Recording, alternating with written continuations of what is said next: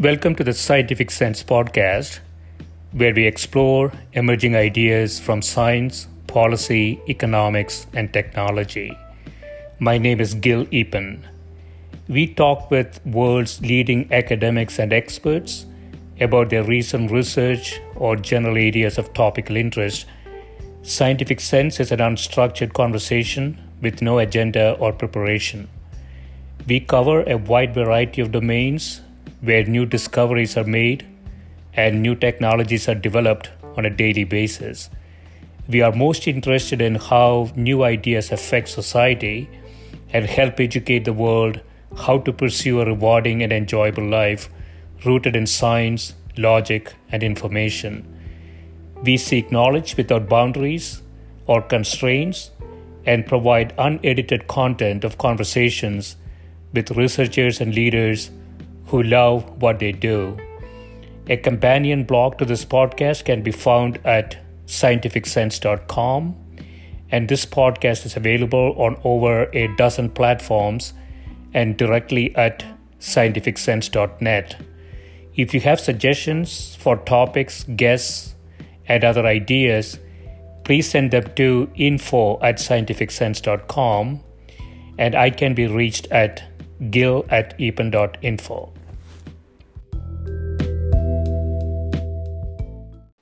My guest today is Professor Brian Keating, who is a professor of physics at the Center for Astrophysics and Space Sciences at the University of California, San Diego. Professor Keating's research area is the study of the cosmic microwave background and its relationship to the origin and evolution of the universe. In 2001, he conceived the first BICEP experiment, background imaging of cosmic extragalactic polarization, located at the South Pole. Later, he became director of the Siemens Observatory, co-located with the ACT telescopes in northern Chile. The project includes over 250 collaborators from over 30 institutions around the world. Welcome, Brian. Thank you, Gil. It's a pleasure to be with you. I want to start with your famous experiment at the South Pole, the BICEP. You were looking for the polarization that would exist in the CMB if one of the ideas in cosmology, inflation, that was proposed to describe the smoothness of the CMB is true. Could you briefly explain what the cosmic microwave background is and why the polarization, specifically the B mode, is important to find? Yeah, so the cosmic microwave background is the universe's oldest light. And we astronomers have very few tools at our disposal to understand what happened prior to our lifetimes and even the lifetime of the Earth, which is over 4 billion years old. We want to understand what happened at the very beginning of time. And the cosmic microwave background allows us to go as far back as possible using what's called electromagnetic radiation, which is just a fancy way of saying light. Yeah. And of course, you probably know that light has a spectrum, and along the electromagnetic spectrum that goes from long wavelengths, radio waves, all the way to ultra high energy gamma rays. And in the middle is visible light, somewhere in the middle, and it's a very small window. And we study the universe primarily via a couple of different means, but there's very few ways to understand what happened deep in space and early in time. And one of those is using light. Another way is using neutrinos. Another way is using gravitational waves. And a third way is using meteorites. And that's basically it. There really aren't that many ways of understanding the universe at very early times, talking billions of years ago, perhaps. And the cosmic microwave background is the oldest fossil relic for astronomers who play the role of ancient stellar astrophysicists that are actually trying to be archaeologists. Yeah. And so doing the cosmic background radiation takes us back to an age of the universe 380,000 years after the formation of the elements. So the elements were formed what we believe was a very high temperature, very high density phase called the Big Bang nucleosynthesis era, when the elements were formed, the lightest elements on the periodic table: hydrogen, helium, lithium, beryllium, a little bit of that. Mm-hmm. And other than that, everything else had to wait for perhaps millions, hundreds of millions of years to form the heavy elements like carbon that we're made of. And so that epoch when the universe forged the very first elements in nuclear fusion reactions. That took place a few seconds to about 3 minutes after perhaps the origin of the universe in the Big Bang scenario, although we don't know for certain if the universe originated in the Big Bang, and that's where BICEP comes in. BICEP was an experiment that I conceived and co-created with a team at Caltech that we eventually took to the South Pole, Antarctica, the very bottom of the planet. And that experiment was looking not for waves of light specifically, but for waves of gravity. Remember I said there's another relic form of radiation. It's called gravitational radiation. Yeah. And those are waves of gravity that have only recently been detected directly with the LIGO experiment. And we were trying to detect them indirectly from an explosive origin scenario where the universe came into existence perhaps as short as a trillionth of a trillionth of a trillionth of a second after the origin of time. And that epoch is called inflation. And if inflation took place, there should be waves of gravity partnering alongside waves of light. And the waves of gravity can distort the waves of light in what's called a B-mode polarization pattern. Mm-hmm. And that pattern, and the subject of my book, Losing the Nobel Prize, is this quest to unravel if indeed the universe had a singular beginning, or as other alternative cosmologies posit, perhaps it's just one of an infinite number of cyclical universes. So those were the stakes that we set out to measure, and the tool that we're going to use to measure is this cosmic microwave background. Yeah, so just for my own understanding, Brian, so the cosmic microwave background is the light from approximately 380,000 years post the Big Bang event. And because it is so long back, it's redshifted all the way to the microwave region, right? That's right. And we have a picture of that, so to speak. And this was discovered as early as 1964. Yes. So the cosmic microwave background was actually discovered in data form. It was discovered in 1964, but the results weren't published until 1965. Okay. So it's actually the 55th anniversary. 65th. No, 55th. Sorry, yeah. 55th anniversary. I'm trying to do with only one cup of coffee to do mathematics. Yeah. And because of that, we think that the universe had at least a fiery beginning or an earlier phase. I should be careful not to say beginning, because we actually don't know for sure if time and even the universe itself began at a certain moment. Right. But we do know for sure the universe was at earlier times, was much hotter and denser. Yeah, so there was a puzzle in the CMB, and that is it appeared really smooth, right? So temperatures to 2.8 degree Kelvin, and you don't see much perturbations in there. The biggest perturbation is in the range of 1 in 100,000 or something like that. So it appears really smooth, and correct me if I'm wrong, and that could not really be explained from the concept of a Big Bang. Is that right? Well, it could and it couldn't. It's not that the Big Bang itself is incompatible with the smoothness. It's that the Big Bang alone is not compatible with the smoothness, the lack of fluctuation sizes in these amounts of radiation that we receive from all different locations in the universe.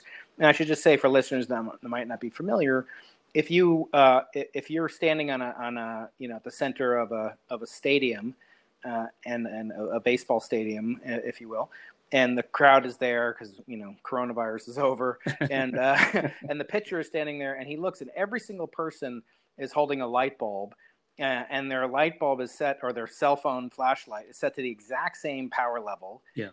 They all have the exact same intensity, no matter where he looks. Then that would be said to be a very isotropic distribution. Now, that could be accomplished in a couple different ways. You could have told the people, let's say color, because color is a little bit easier to visualize. So everybody set their color of their screen on their cell phone to be the exact same color. Yeah. There's tiny variations in that, but the human eye can't really pick up and perceive variations when they become too slight. So to the pitcher, it looks like they're identical, almost perfectly smooth. Now, how did it get to be that way? Well, you would have to say if there's 100,000 people in the stadium or whatever, that they would have had to communicate. Somehow they would have communicated before they came in. Now, what if I told you that they were instantaneously teleported in and they never had enough time to actually communicate with one another? And then you'd say, well, that doesn't make sense, because the speed of light to communicate across the stadium, might be a fraction of a microsecond. And that microsecond timescale is just simply too short a timescale for them to all synchronize this color, this conspiracy to take place. Yeah. So if you believe that the Big Bang took place and it was indeed the creation of time, then something like inflation must have been required in order to achieve this remarkable uniformity and smallness of the size of perturbation. So the fact that the universe to our microwave eyes looks perfectly smooth, almost perfectly smooth, but not exactly perfectly smooth, if you will. Right. And so, that's important. Yeah, go ahead. Yeah, and so the puzzle is there isn't enough time for light to travel from one end of that picture to the other. It's 90 billion light years or so.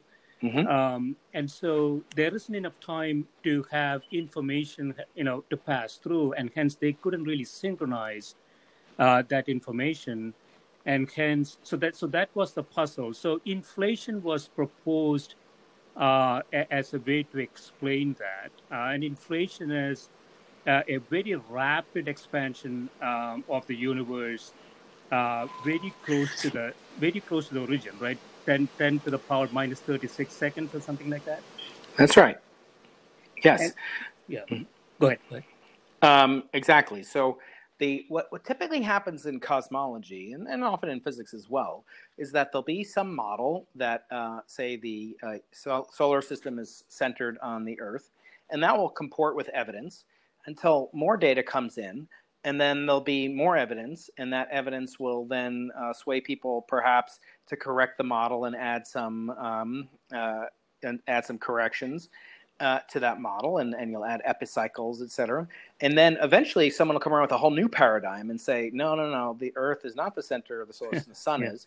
And then there'll be evidence for that. But then that's not exactly right, as we know. The sun is not the precise center of the solar system. Right. And even if it was, there was a conjecture that the sun was the center of the universe. So we keep going through these things. The center of the galaxy is centered on the sun. We know that's wrong. That was believed for a long time. The Milky Way galaxy is the center of so we keep refining our models until we really don't understand a way to add to the model without subtracting from the model. And so in the case of the Big Bang, which was proposed in the 1920s and 30s, this model carried the day for a long time.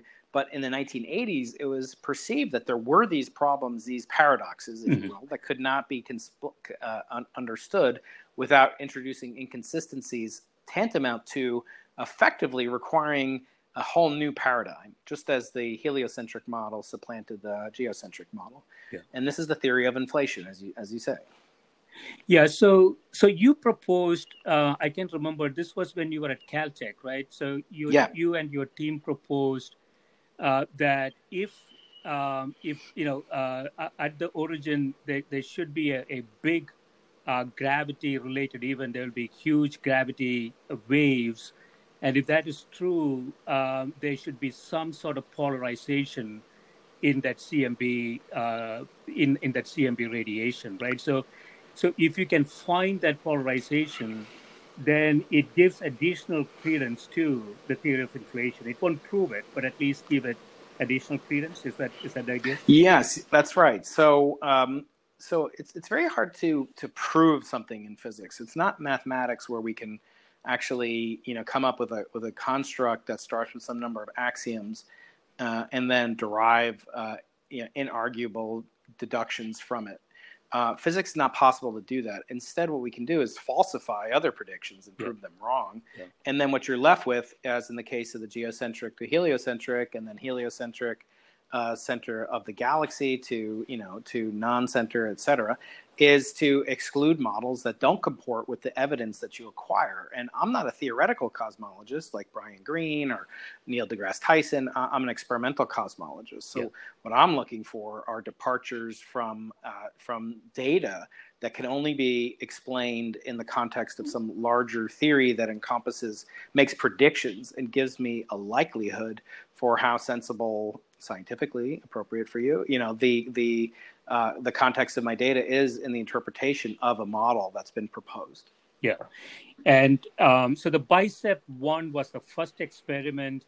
And interestingly, you did find something, even though the actual reasoning behind that was different from what you expected.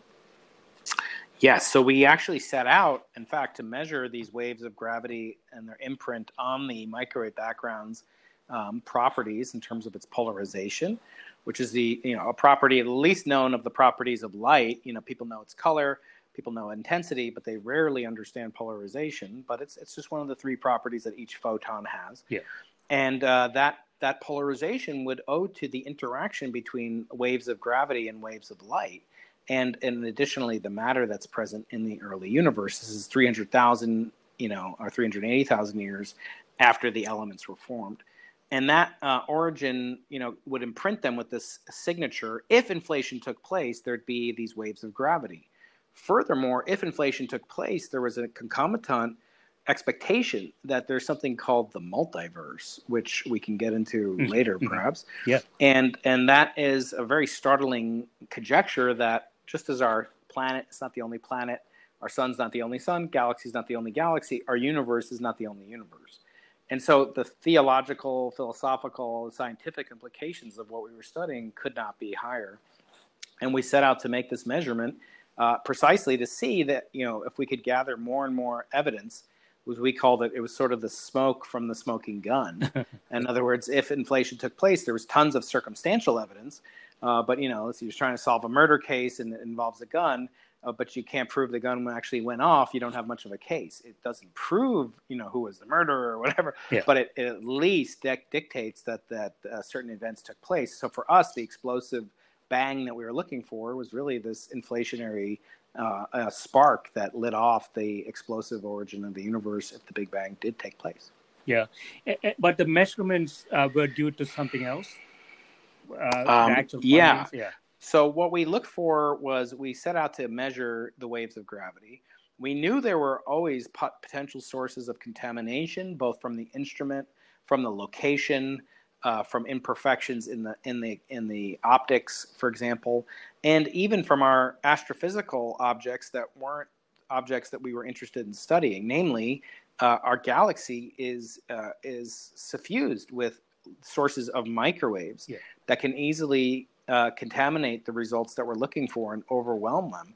And in fact, the signals that we were most worried about were those from the emission of what's called cosmic dust, or dust in the Milky Way galaxy itself, which is really very familiar. If you've ever seen a meteor shower, you've seen cosmic dust in action, because meteorites are really leftover relics of the early solar system. Remember, I said that's one of the few pieces of information that astronomers actually get brought to Earth to them.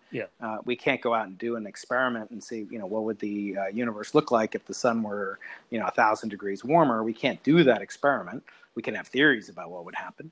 But so we knew that the Milky Way galaxy is replete with sources of interstellar dust, which is the product and the leftover byproduct, if you will, of the death of a generation of stars that existed perhaps billions or at least hundreds of millions of years ago. And this dust is present in all locations, and it has a well-known distribution that it decays exponentially the farther you get above the galactic plane. So have you ever seen a picture of the spiral galactic structure of the Milky Way? Taken, kind of a selfie taken from, billions of light years away. No, we can't actually take a picture of the Milky Way galaxy, but we can look at other galaxies like Andromeda. And we know that they have a spiral structure. They have a bulge at the center, and they kind of extend vertically in the positive and negative directions above and below the galactic plane, there's tremendous amounts of failed stars, dead stars, supernova remnants, etc. And there's a tremendous amount of dust in the Milky Way galaxy. Mm-hmm. Well, that Milky Way galaxy dust can be aligned by what are called magnetic fields that are threading their way through the Milky Way galaxy, producing this curling, twisting pattern of microwaves that we call B-mode polarization, and perhaps exactly mimicking the signal that we sought. So we knew about this signal, and we didn't know that it would be the most limiting potential contamination. We thought the measurement was so hard to do that we never achieved the sensitivity when we first proposed the instrument, that it would be almost irrelevant. And if we did detect something, we could always go back and see if it was dust or if it was gravitational waves. Yeah. And of course, the title of my book is Losing the Nobel Prize, not Winning the Nobel Prize. And so it's a spoiler alert there. But the fact is, we ended up measuring contamination from dust grains in the Milky Way galaxy, exactly aligned with the pattern that we would expect if inflation took place, and that we were incapable at the time of the announcement of ruling out. Nevertheless, even though we knew about it, we tried our best to rule it out as best as we could, and we still went ahead with the announcement, much to the chagrin of ourselves later when we had to retract the claim that we had detected the first evidence ever in history for the inflationary explosive origin of the Big Bang. Is it possible from the data, can you reprocess the data to get to what exactly you're looking for, or you need additional experiments? So when you have what this is called a type of systematic error, or error in the, and it could be either in the instrument, you could have some source of excess noise. Don't forget, Gil, the type of measurement that we were trying to do is so fantastically difficult. It's much harder than looking for like a bright light bulb on the surface of the moon, because right. What we're looking for is a signal that's perhaps 1 billion times fainter than even the cosmic microwave background temperature, which is a frosty minus 270 Kelvin in Celsius, rather, or very close to what's called absolute zero. It's about 3 Kelvin, the microwave background as a whole. But the signal we're looking for is a fluctuation of order tens of nanokelvin. So billions of the size of the already minuscule size of the microwave background itself. Right. So this is a very challenging experiment. We thought that we would be limited by the experiment itself, or even the frigid South Pole, because even at minus 100 degrees Fahrenheit, or 80 Celsius or whatever, it's still billions of times hotter than the signal that we're looking for. Mm-hmm. So honestly, we thought we would be stopped by that long before we were stopped by an astrophysical source. Mm-hmm. And so we didn't make a blunder. I always say we didn't leave the lens cap on or put our thumb on the lens. Didn't do that. Yeah. But instead, we saw basically what we had been looking for, which sounds, well, what's wrong with that?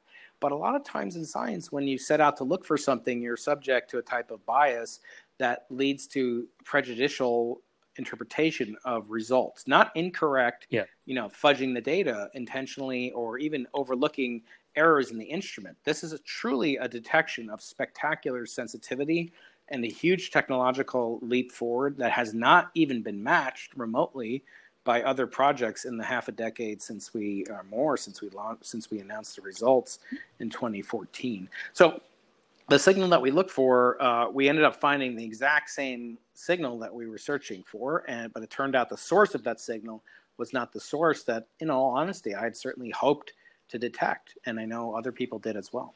And the project is continuing, right? So you had BICEP 2, BICEP 3, additional things going on in that area? Yeah, so that came later. So BICEP 2 is the experiment that we used that announced the findings that made worldwide headlines and whispers of Nobel Prizes. Okay. That experiment was the successor to BICEP, which I had created in 2001. Yeah. And then after BICEP 2, results were basically retracted, and the conclusion was retracted. We realized that in order to remove the contaminating signal, we couldn't go into space with a giant vacuum cleaner and suck up all the dust that's in the Milky Way galaxy. Right. But we could do another experiment that was only sensitive to dust. And then when you have a signal that's only sensitive to dust, you can then subtract those data from the signal that BICEP 2 detected, for example, which contains, we know, dust plus a potential amount of cosmological B mode signal from the inflationary epoch. Right. So the combination of cosmic C plus dust D, we could then subtract from it a measurement only of D, of only dust. And what we're left with would be the cosmological signals if they're there. Right. And that's what BICEP 3 is doing, or did do. And now the team is on to a fourth generation, not called BICEP 4, startlingly. It's called BICEP Array, but it continues at the South Pole. And then there are many collaborators and also competitors that are seeking to detect the very same signals. And I'm co-leading with three other scientists at Princeton, Penn, and Berkeley, the 300-member Simons Observatory, which is an enhanced version, perhaps the biggest, most ambitious experiment of its kind ever devised. But again, Gil, it's trying to measure the cosmic signal plus the dust signal, and not only the signals that we're searching for from the universe's origin. Right. And Simons has broader objectives, right? Yes. If I understand it correctly, one of them is this issue with the Hubble constant. We get different values from different approaches to Hubble constant. And are there things that you're doing at Simons that might alleviate the problem?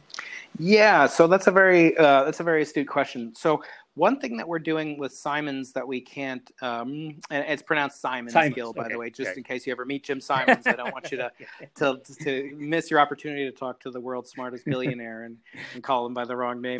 With Simons Observatory, what we're trying to do is measure, as I said, the cosmic signals from inflation, potentially from inflation, which would then rule out these competitor theories, such as the cyclic model that Roger Penrose has proposed and a bouncing model that Paul Steinhardt has proposed. So that would falsify those models and, if not prove inflation. We're measuring dust. We're also measuring properties of the Milky Way galaxy itself. And we're doing something that BICEP couldn't do, because when I designed BICEP, I wanted it to be the simplest, cheapest, easiest experiment of its kind. And in astronomy, there's no simpler telescope than that which Galileo first used in 1609 to look at objects in the universe for the first time telescopically. Mm-hmm. And that is a refracting telescope, a telescope made with lenses and only lenses. Now, because of that, and because of the fact that you can only make a lens of a certain diameter before it starts to take on many, many deformities and deficiencies, we knew that we would only have, by virtue of the limited diameter of the lens that we could build, about 30 centimeters across, was the largest at the time, we would never have the what's called the angular resolution to measure the fine scale structure of the cosmic microwave background. Mm-hmm. And in so doing, we would miss out on, say, measuring the properties of galaxies and dark matter, things called neutrinos, and we would not be able to measure those with BICEP. That was fine, because that wasn't my goal. My goal was just to measure these inflationary, gravitationally generated B modes patterns. But now with Simons, we want to do both more and better. So we want to do a better job than BICEP 1 and BICEP 2. And we're really in a fierce competition with our friends on BICEP Array. I'm not involved with that project, but I am still on BICEP 2. And so we want to do the job and compete with them for two reasons. Not just to get there first and win a Nobel Prize. I personally have come not to care as much about the Nobel Prize as I once did, and we can get into the Nobel Prize later. Yeah. But basically, the other reason is that when one experiment makes a claim, it's going to be suspect no matter what. And especially when it's the same team that made the first claim of the first detection originally. And that's not a knock on my friends on the BICEP team, but rather it's just a statement of the way that science requires independence and verification. And so by having two different teams measuring the same signal, that will be much more confirmation of the validity and the credulity that you should have in those signals. So I think it's a wonderful time to be in this field. There's a lot of attention, and the reason is clear, because we're really trying to unravel whether or not the universe began with this explosive inflationary origin.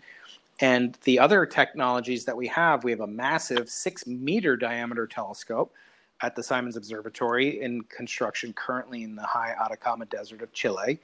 And that project, or at least it was before COVID shut down the whole country of Chile, but they can talk about that some other day. Hopefully that'll clear up.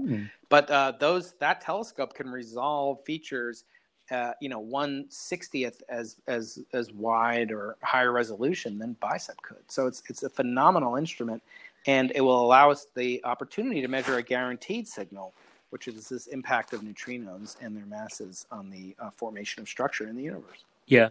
You mentioned, before we leave this subject, Brian, you mentioned multiverse. So if inflation is true, the hypothesis is that you can't really get the Big Bang followed by an inflation without a multiverse type construct. Is that the idea? Yeah. So there are alternatives. Yeah. To it. But the question is, can you repeat the question? Sorry. Sorry. So, my understanding is that if inflation is proven to be true, not complete proof, but high level of confidence, inflation coupled with Big Bang is actually true, then that cannot happen in a vacuum, right? It can only happen in a multiverse type construct. It would have happened many, many times in that way. Is that the idea? Yeah, the question is a good one. The multiverse comes along for the ride in most of these, and that is sort of a byproduct of the mechanism that creates in the inflationary scenario in the first place. And that's called quantum field theory. And, we don't have a lot of time to go into that. Sure. But suffice it to say that in physics, we believe that the instantiation of particles, and including the photon, which is just the name we give to the particle of light, are created owing to the fact of of what's known as a quantum field. And there's many different types of quantum fields. But the inflationary universe posits a quantum field that's called a scalar field, and it's not unlike the Higgs boson in certain senses, but we'll leave aside that for a second. And it means that the universe was suffused with a type of energy, and an energy that depended on position, and energy that depends on the configuration of this field in this abstract space. And that every point in space-time had this value of the field.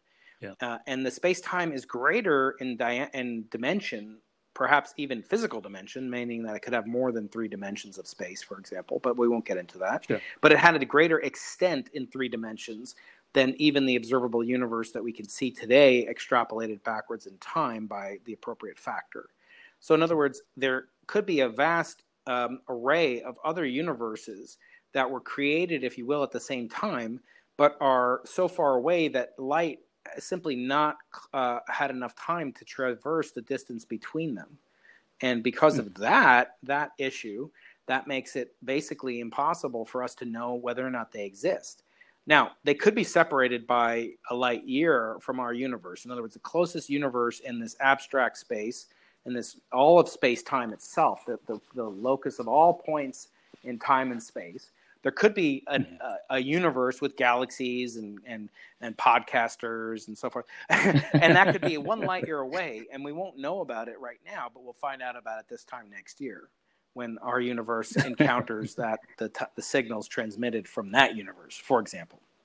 Now, so that is possible, that you can transmit signals from one universe to another? Yeah. So theoretically, there are papers written by colleagues and friends that have made predictions that actually another universe could leave an imprint on our universe that, not that we could communicate. That I think is a little far-fetched. I mean, we cannot even communicate on a reasonable timescale with an intelligent life form if there's one within a dozen light years of Earth, because there's simply no evidence for such a thing taking place. And actually there's I had an interview on my podcast recently which suggests that the closest civilization to the Earth that could exist in the Milky Way is something like 10,000 light years away. So that would mean a 10,000 year long one-way communication. So it's quite impractical, let alone we're talking 90 billion light years. But there's a potential that, over time, a pattern could emerge that we would see the imprint of our universe's last scattering surface or Big Bang surface that would then impact with another one, and that would leave a characteristic telltale pattern, according to these scientists. So that would be direct evidence, if you will, of a multiverse in some sense. On the other hand, the microwave background B-mode polarization would be indirect evidence if it's owed to inflation, because of the fact that inflation is very hard to turn off. It takes a very, very finely tuned set of properties for the universe to expand, so much so that you can then have all different parts of the universe have the exact same properties, and but not expand too much that it just runs away forever and just inflates away to nothingness.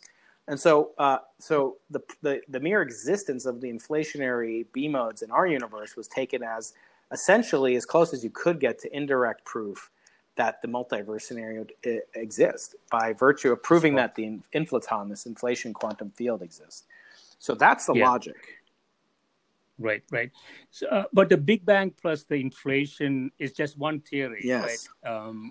Although it is largely, it's the best accepted theory, I would imagine. But there are alternatives like the cyclical theory, which is, so that does not require a Big Bang. It's almost continuous, right? Yes, that's right. So that it basically doesn't shut off. That's exactly right.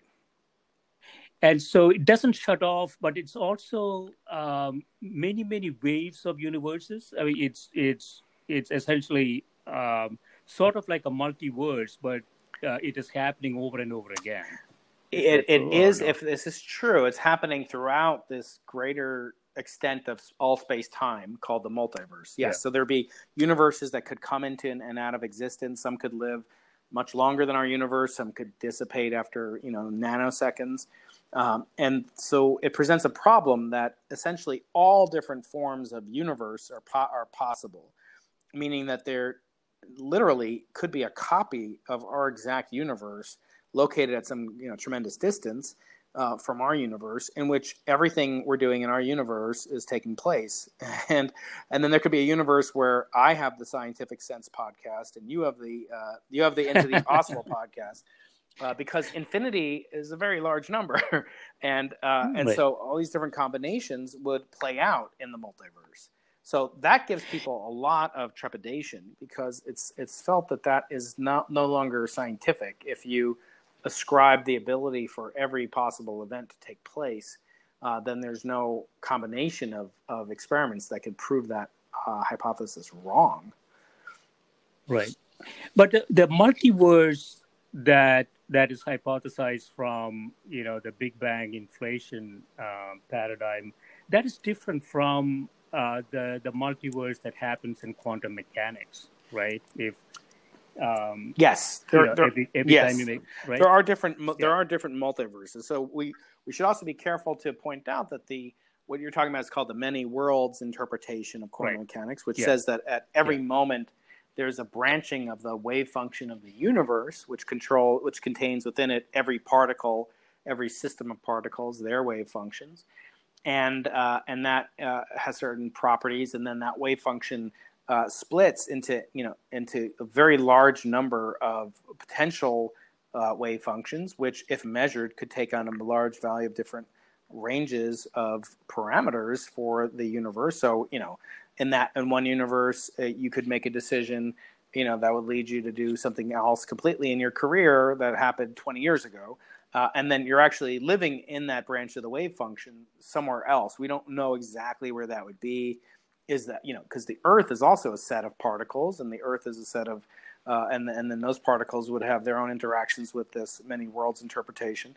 So there's a great deal of speculation about that. But yes, that is a completely separate type of multiverse, if you will, in the classification scheme that physicists use. And it's possible to have hybrid combinations. So you could have a multiverse in space, and then within that, you could have certain universes. You could have our universe, then you could have a copy of our universe, And in our universe, the many worlds interpretation is wrong, but in the other universe, the many worlds interpretation is right. And you could see that these possibilities are very interesting, but they're also very frustrating. Yeah, and our own universe, one could imagine, since we don't have a clear idea how big it could be infinite in itself. We could have regions within our own universe that could be considered different universes almost, right? Because there'll be no communication between them. Yes, that's right. So another topic that I'm always fascinated by, Brian, and I know that you have some ideas around that, is free will. Yes. Does that exist?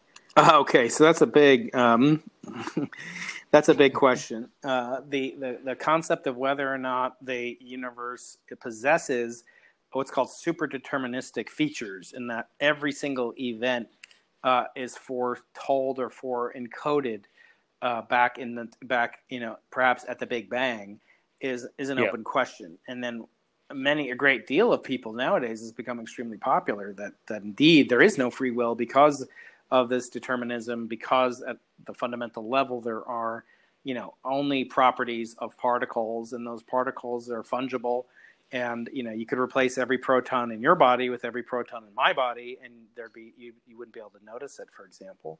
But now the question is, right, how does that affect human beings? And if you think of human beings purely materialistically as just a collection of protons, neutrons, and et cetera, then yes, you might be led to that conclusion. I personally am not interested in this question because, to me, I'm a behaviorist. I like to look at people's behavior and ask the question: are they acting as if they have free will?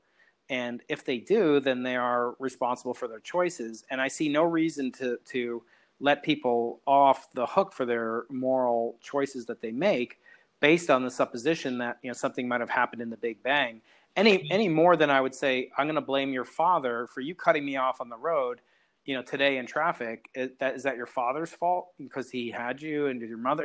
No, it's you made that. You actually chose at that moment. Whether the choice was foreordained 13.8 billion years ago is another question. But I'll also point out that there's no guarantee that even the Big Bang took place. We right. actually have, we have very eminent theoretical physicists who claim that there are alternative models, shall we say, not that we throw everything out, but that there are alternative models that do not feature a single origin of time. So I would like to know, what is the origin of free will in a cyclical universe? And that's an open question. So I think it's sorry, go ahead. Sorry. Anyway, yeah. No. I was going to say, the thought experiment that I sometimes, get into is, if we can go back and forth in space, and we can go back and forth in time, let's say, then one could imagine a situation that the whole space-time construct is done. It is sitting somewhere, and you're just moving in something that has already been done. So in that context, there cannot be free will. I don't know if that is a way to think about it. I've heard that. Is that related to the block universe kind of conjectures? Yeah. I mean, if we are just moving in a space-time construct that is already out there, and we are today at this space-time coordinate, and we could, if we go move back and forth in time, it would imply that a future time and future space-time in that arena already exists. We're just moving into it. I guess I worry about, does the block universe concept incorporate the multiverse? For example, what if there were there is the multiverse, which, again, I'm not a huge fan of the multiverse either, but since you brought this up, I'm gonna flip the tables on the interviewer becomes the interviewee now, Gil. So I want to ask you, if that's the case, and there's a multiverse, and that we know about long-range correlations, we know about Bell's paradoxes, etc., then how can you say that there's no influence of another block universe within a multiverse operating on the block universe that we claim is our only universe, our perceived observable universe? Yeah, I mean, one could argue that all multiverses are also block You mean universes. all There are also universes within the multiverse? Because there's only one multiverse, yeah, because all universes in the multiverse. Mhm. So there could be. I know nothing about this, Brian. Okay. I'm Well, you just brought it up, so I'm I just thought it's fair uh, game. s- s- speculating that there could be a situation where everything is done, everything is in static mode. They're just sitting there. The space time in a variety of universes are just sitting there, and we have an opportunity to move in them. In which case, you cannot really change anything. Yeah. Well, I always wonder about the impetus for why these are attractive. Because in one sense, if I said to somebody like my friend Sean Carroll, who believes in a lot of these, deterministic, as far as I understand, his concepts of free will, et cetera, are similar Yes. to the ones you're describing, but I know he's got a very low level of credulity in a supreme being, such as a traditional God in an Abrahamic sense. So, Right. so I've asked him this in person. What is your credulity that you ascribe to the multiverse? 50-50, Yeah. 50-50. And then I ask him, what's your probability that you ascribe to God? And he'll say less than 5%. So he's too smart to say zero, as is Richard Dawkins. He won't say zero either. But the point is, in that case, what is actually a meaningful question to ask, Yes. because I Yeah. think if everything is super determined, then there's very little functional. Yeah, you don't have to believe in some guy with a white beard perhaps floating around in space, but if everything's foreordained, then there really is no need to hold human beings accountable. There's nothing unique about human beings. And I've heard people argue that even protons have consciousness, and it's called Right. panpsychism, et cetera. So I feel like in a practical sense, those are very unfulfilling arguments to make. And what I care about Yeah. is practical. So example I give is there's no way for you, Gil, to verify the block universe, even if you or Sean Carroll or Right. whoever. You can't verify that. It's a construct that we use to play out Gedanken thought experiments. On the other hand, Yes. you could imagine that there are certain things that you could test about the Bible, right? I mean, there are things that the Bible makes predictions about, if you will, and yet I don't see anybody who's scientific taking us up on that. Like let me try to lead a religious life and tithe and honor my parents and then obey the Sabbath and whatever. But Yeah. they seem much more willing to kind of entertain these things which cannot be in principle tested, versus things that they could actually test, but they dismiss it out of hand with a prior probability as close to zero as you could get. So I just find that interesting as a sociological observation of my friends, that Yeah. to be atheist Yeah. instead of agnostic in the face of such a question, and to dismiss it as childish or worse, perhaps. Yeah. So religion and cosmology. Let me throw this back at you, Brian. They actually share some common characteristics. So we don't really have a very good idea. Let's say Big Bang theory is the top theory. We don't really have a very good idea of what happened at time equal to zero. And so it is purely a hypothesis. We make some observations, we do some experiments, and we say some experiments actually fit with the theory. Religious, and I'm not religious. Religious people also do similar things, right? So they don't really have an answer to God, and they make some observations. They run some experiments. For example, praying could be considered an experiment. Granted, it's not randomized, placebo-controlled trials, but they could do that and prove or otherwise, right? So, would you say there are some characteristics that are common between religion and Oh cosmology? yes, yes, and for a very long period of time, even the great opponents of the Big Bang model, perhaps no one more formidable than Fred Hoyle, who actually Yeah. coined the term Big Bang as a pejorative, which you may know from Right. perhaps encounters with British English, which is a pejorative term. I won't get into that, but that Yeah. was meant to really mock the concept that there could be the singularity, this infinitely dense, hot state of the universe's ultra early origin. And he thought it was preposterous. And when asked why does he think cosmologists adhere to it, he said the following. He said, I think that cosmologists are overwhelmed by the belief in Genesis 1:1. Namely, he claimed that the only reason cosmologists were believing in the Big Bang, as opposed to his quasi-steady state theory, was because they were God-fearing. It's preposterous. I think nowadays, 90% of the National Academy of Sciences are either agnostic or atheist. 10% actively affirm a higher being, but to what extent that really means. So absolutely, there's always been this, as I point out in my book, Losing the Nobel Prize, the kind of main reason why I think cosmology engenders these huge subjects. I mean, look at all we talked about today: quantum mechanics, consciousness, free will, Big Bang, multiverses, many worlds, all those things. Now, I love my colleagues who study, higher order phase transitions in certain types of magnetic fluids. They're brilliant people, smarter than I am. But they don't get up and think about, well, what's the philosophical implication of this fluid that has some iron particles in it? What does it have on the question of free will or God?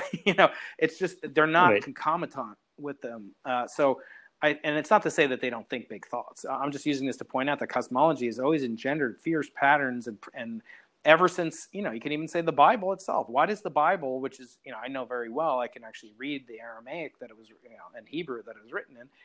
Why does it begin with Genesis? It's really, or the origin of the universe. It's really a book of laws for a tiny sect of nomadic, Semites in the Middle East, that make up 0.2% of the world's population.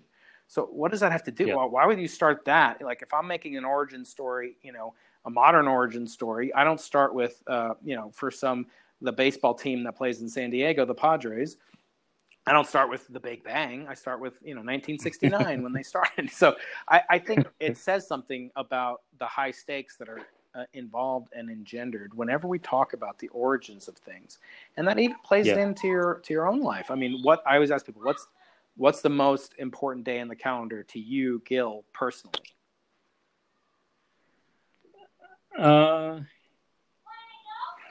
My wedding. Yeah, perhaps. your wedding. Your wedding. Some people say birthday, but what was your wedding? It was the beginning of your marriage, and it was the beginning.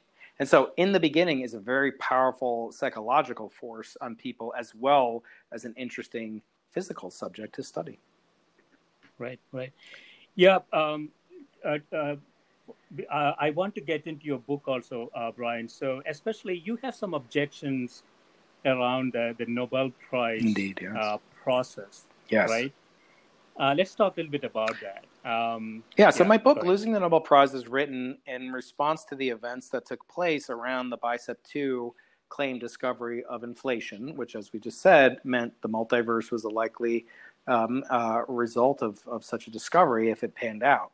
I knew when we made the announcement, for a variety of reasons, that I wouldn't win a Nobel Prize, either because we were right and another team, another segment of the team had kind of removed me from the leadership of the BICEP project, but also because if we could be wrong, as we later turned out, in which case nobody would win the Nobel Prize. So in the first case, someone else from the team would win it, even though I had created the experiment's predecessor and led this concept. For a variety of political and science sociology reasons, I had been removed from the leadership of BICEP 2. And I describe a little bit of that in the book and the impact that had on me as a human being. The book is mainly a memoir. It's not really only a popular science book. It's not only a polemic against the Nobel Prizes, but it does have a second meaning. Losing the Nobel Prize also connotes the fact that we should lose certain aspects of the Nobel Prize's current status, which is that it's highly exclusionary. It's highly biased. It tells a very distorted picture of how science takes place and how science is conducted, and it offers an incorrect image of what a scientist really is. So, in 3 of the book's 11 chapters, I describe failures of the past Nobel Prizes to live up to the lofty ideals that Alfred Nobel set for them. And so, so indeed, the book is sort of mostly a memoir, a lot of popular science, philosophy, religion, but it's also kind of a call to arms to save the Nobel Prizes while there's still time. Today, I was on the phone with the BBC. We're helping them with a project they're doing for this fall when the Nobel Prizes are released. And the author of the story was really, she was intently, curious about these different failures of the Nobel Prize to live up to what Alfred Nobel really wanted them to be, and how they've come to really, as I said, to negatively depict how science is done, both in the character of the way the prizes themselves are given, and certain failings that they have to recognize the triumphs of science and groups of scientists in particular operating behind the scenes in the shadows. Yeah, maybe what we need is not just a re-engineering, but maybe instituting a new type of price. Because I think, in this modern era that we are in, things have changed, right, quite dramatically. So, what impacts society is very different from, say, 7,500 years ago. Yeah, exactly. There is a huge difference. And other institutions have made changes to rectify the injustices of their past awards. And I think if the Nobel Prize wants to remain relevant, there's no law of physics that says it has to remain so important forever. And if they're not careful, this billion-dollar business that's integral to Sweden's identity, so much so that the holiday that commemorates Alfred Nobel's death is like a national holiday, December 10th, and that's the day they give the awards out in the nation, in the capital city of Stockholm. Right. So in conclusion, Brian, if you can return back to Simons, yes, and your work there, if you look forward 5 years, what would be the most satisfying discovery for you, or the most satisfying outcome, more generally? Yeah, so it's interesting the way that you ask it, that it'll be satisfying rather than what do I hope to discover, and that's usually what I'm asked to discover. and the problem with that latter formulation is that it presupposes there'll be a discovery when there's no guarantee that anything new will be discovered, and that's part of the risk that we take as scientists.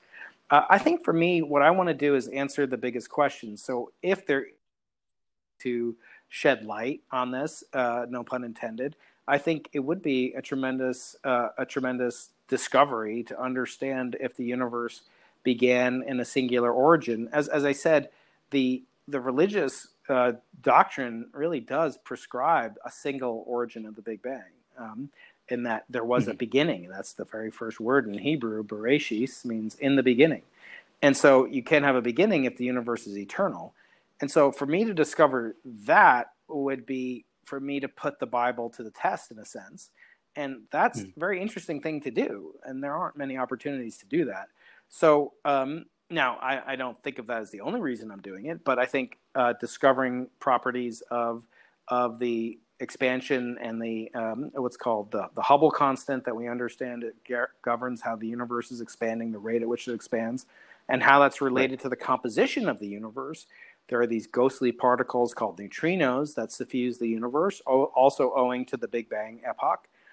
We know they're the only fundamental particles that are indivisible, but contain information about their masses via their imprint on the Big Bang's microwave background.